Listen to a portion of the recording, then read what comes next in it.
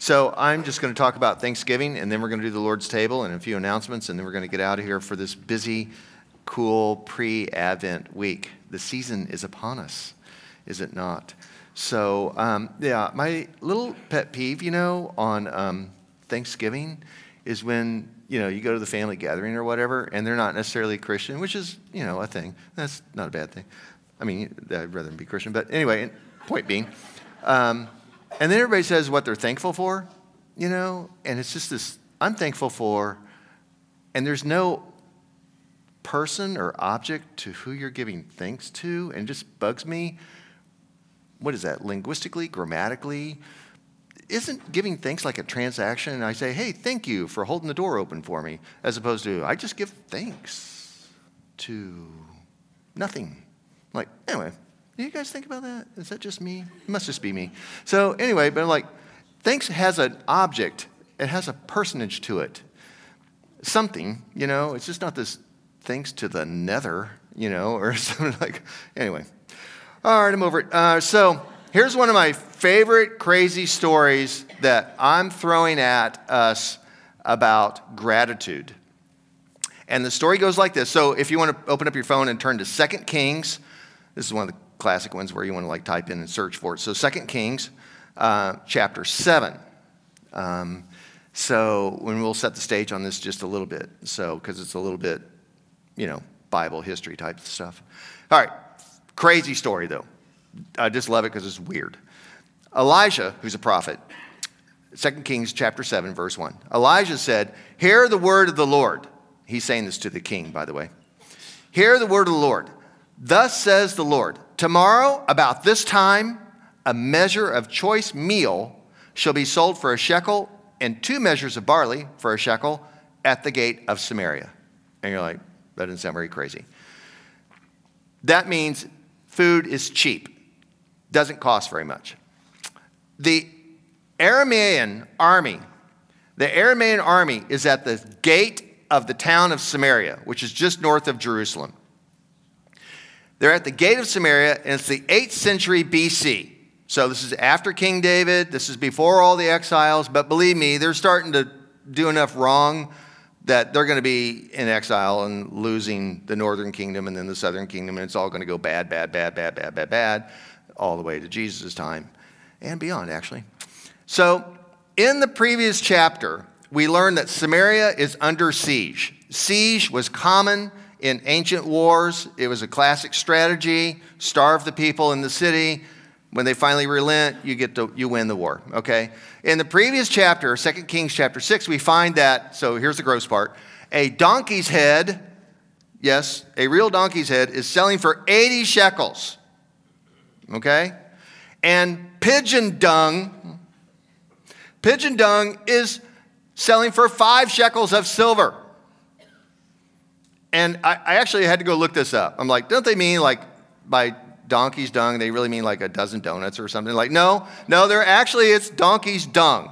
And it was used as food when you were super duper desperate. Guess you'll eat about anything, right? And I mean, this is the rock bottom. It even gets to the point, if you remember this story, that there are 2 mothers who are arguing about whose baby they're going to eat first. It's bad. This is the end of Samaria. All is lost. And the king, of course, is renting his robes in frustration, this. How could we ever get to this place? And then the prophet Elisha tells Samaria's king that tomorrow at this time, y'all going to be feasting and you're going to be, eating like kings. Okay.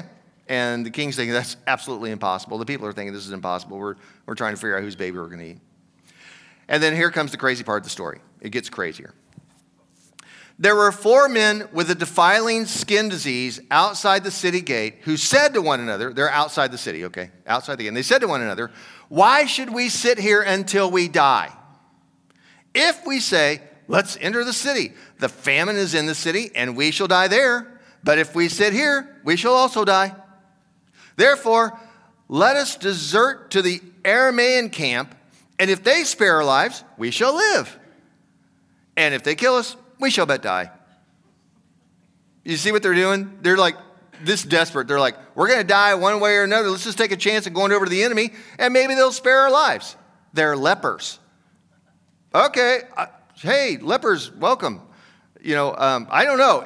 They're at definitely rock bottom. So at twilight, the 4 lepers sneak up on the Arameans' camp, right? And the camp is empty. There's no one there.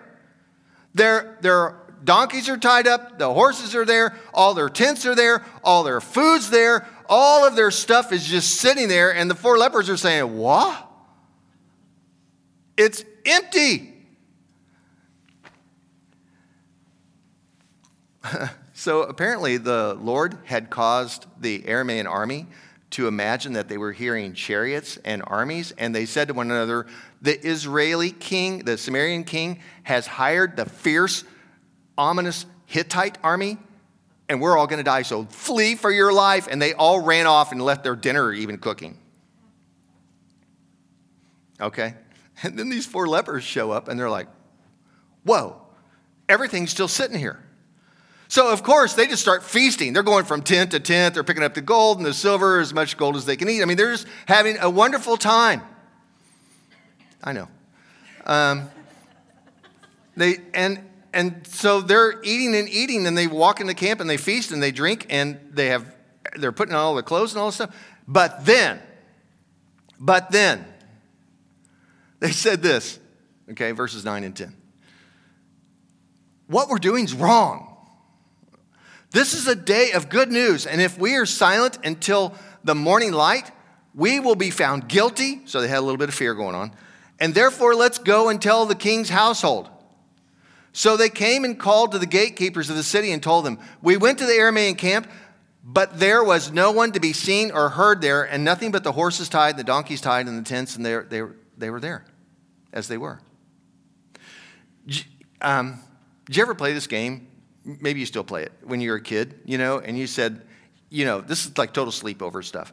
You say, like, okay, imagine that you were locked in a chocolate factory all night long. What would you do? I would eat chocolate until I explode, Like, yeah, okay. So, and then, of course, your friend escalates. Oh, yeah? Well, what if you found a secret tunnel to John Knox? I'm sorry, not John Knox, Fort Knox. That'd be awesome. You'd be like, John Knox?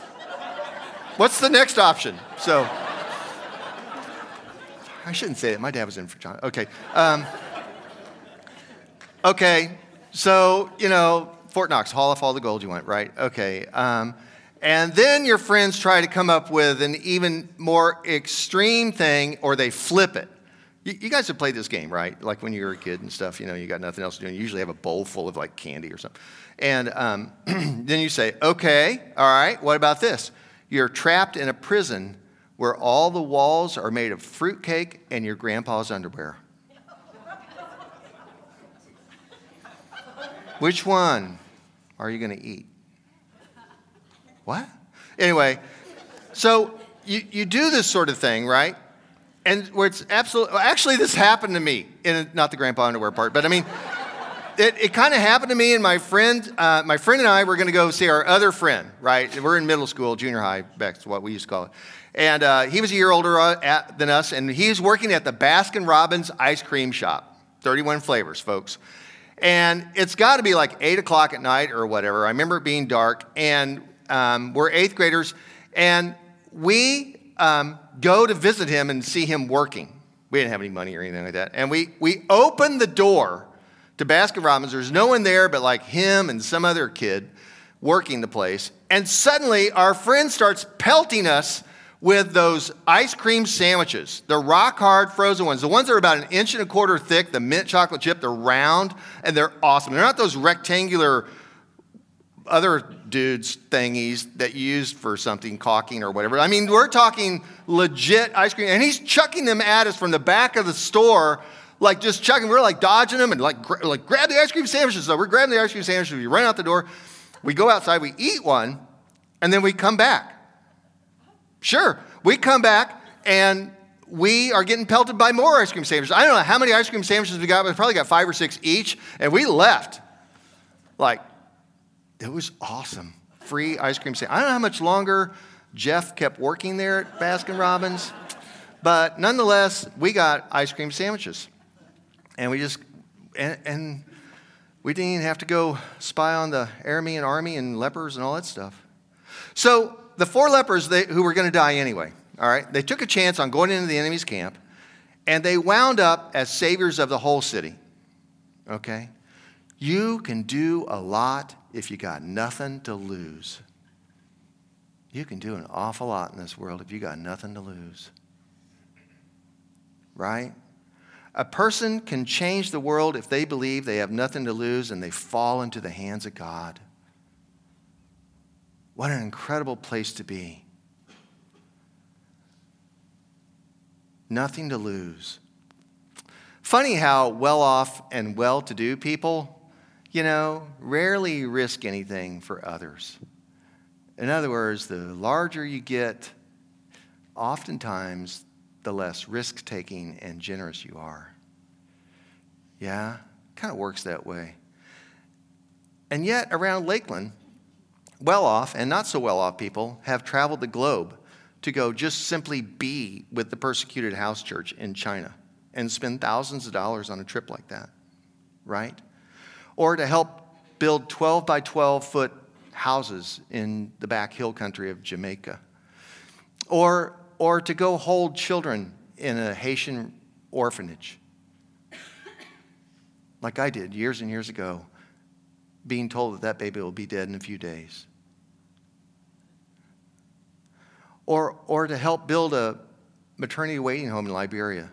Or to step across the border into Juarez and go into Anapra just to be with people and help them build a library and assure that they have rice and beans. And on and on and on these stories go around here of people well off and not so well off taking tons of money and just giving it away. Where losing is winning in God's economy. Losing is winning in God's economy. And you become these spectacular human beings because you're not possessed by possessions. And you begin to become a person whose life counts in this world when you have nothing to lose, and that's the way you believe it. Losing is winning in God's economy. Over the years, this little church has raised millions and millions of dollars for other people. This is above and beyond the faithful tithe dollars that help keep Lakeland up and running week in and week out. I like this place. I like these people. You guys. I can say with sincerity, like, my church does something. We're those kind of people. Yeah, we're just as messy as everybody else on the planet, but, we got nothing to lose, man. It's good. I'm all for this place. So Thursday's Thanksgiving, right? I know it's a bit of a mixed bag. Family. Say no more. Good, bad, Yeah, well, we'll just leave it at that. And Thanksgiving Thursday, yeah. So this morning teaching from 2 Kings chapter 7 is obvious. You take a chance on God. That's the part of going to see the family that you want to see. And you have nothing to lose. Just go open-handed and be grateful for what you have and be thankful for what you have to God. That goes back to my comment I started off on. Like, it has direction to it. Thanksgiving does, right? You give away what you have and you'll feel incredible. Nothing to lose, nothing to cling to, nothing to own you. You will be free. So this Thursday, if you're fortunate enough, you'll get to go home. And you get together around family and celebrate just being together. And you get to tell the same old stories and play the same games and eat the pie and eat the dessert and the fruitcake. And you get to eat the fruitcake. And it'll just be good. And you'll say, it is enough. It is just enough. I am content. That's the way Thanksgiving is supposed to turn out.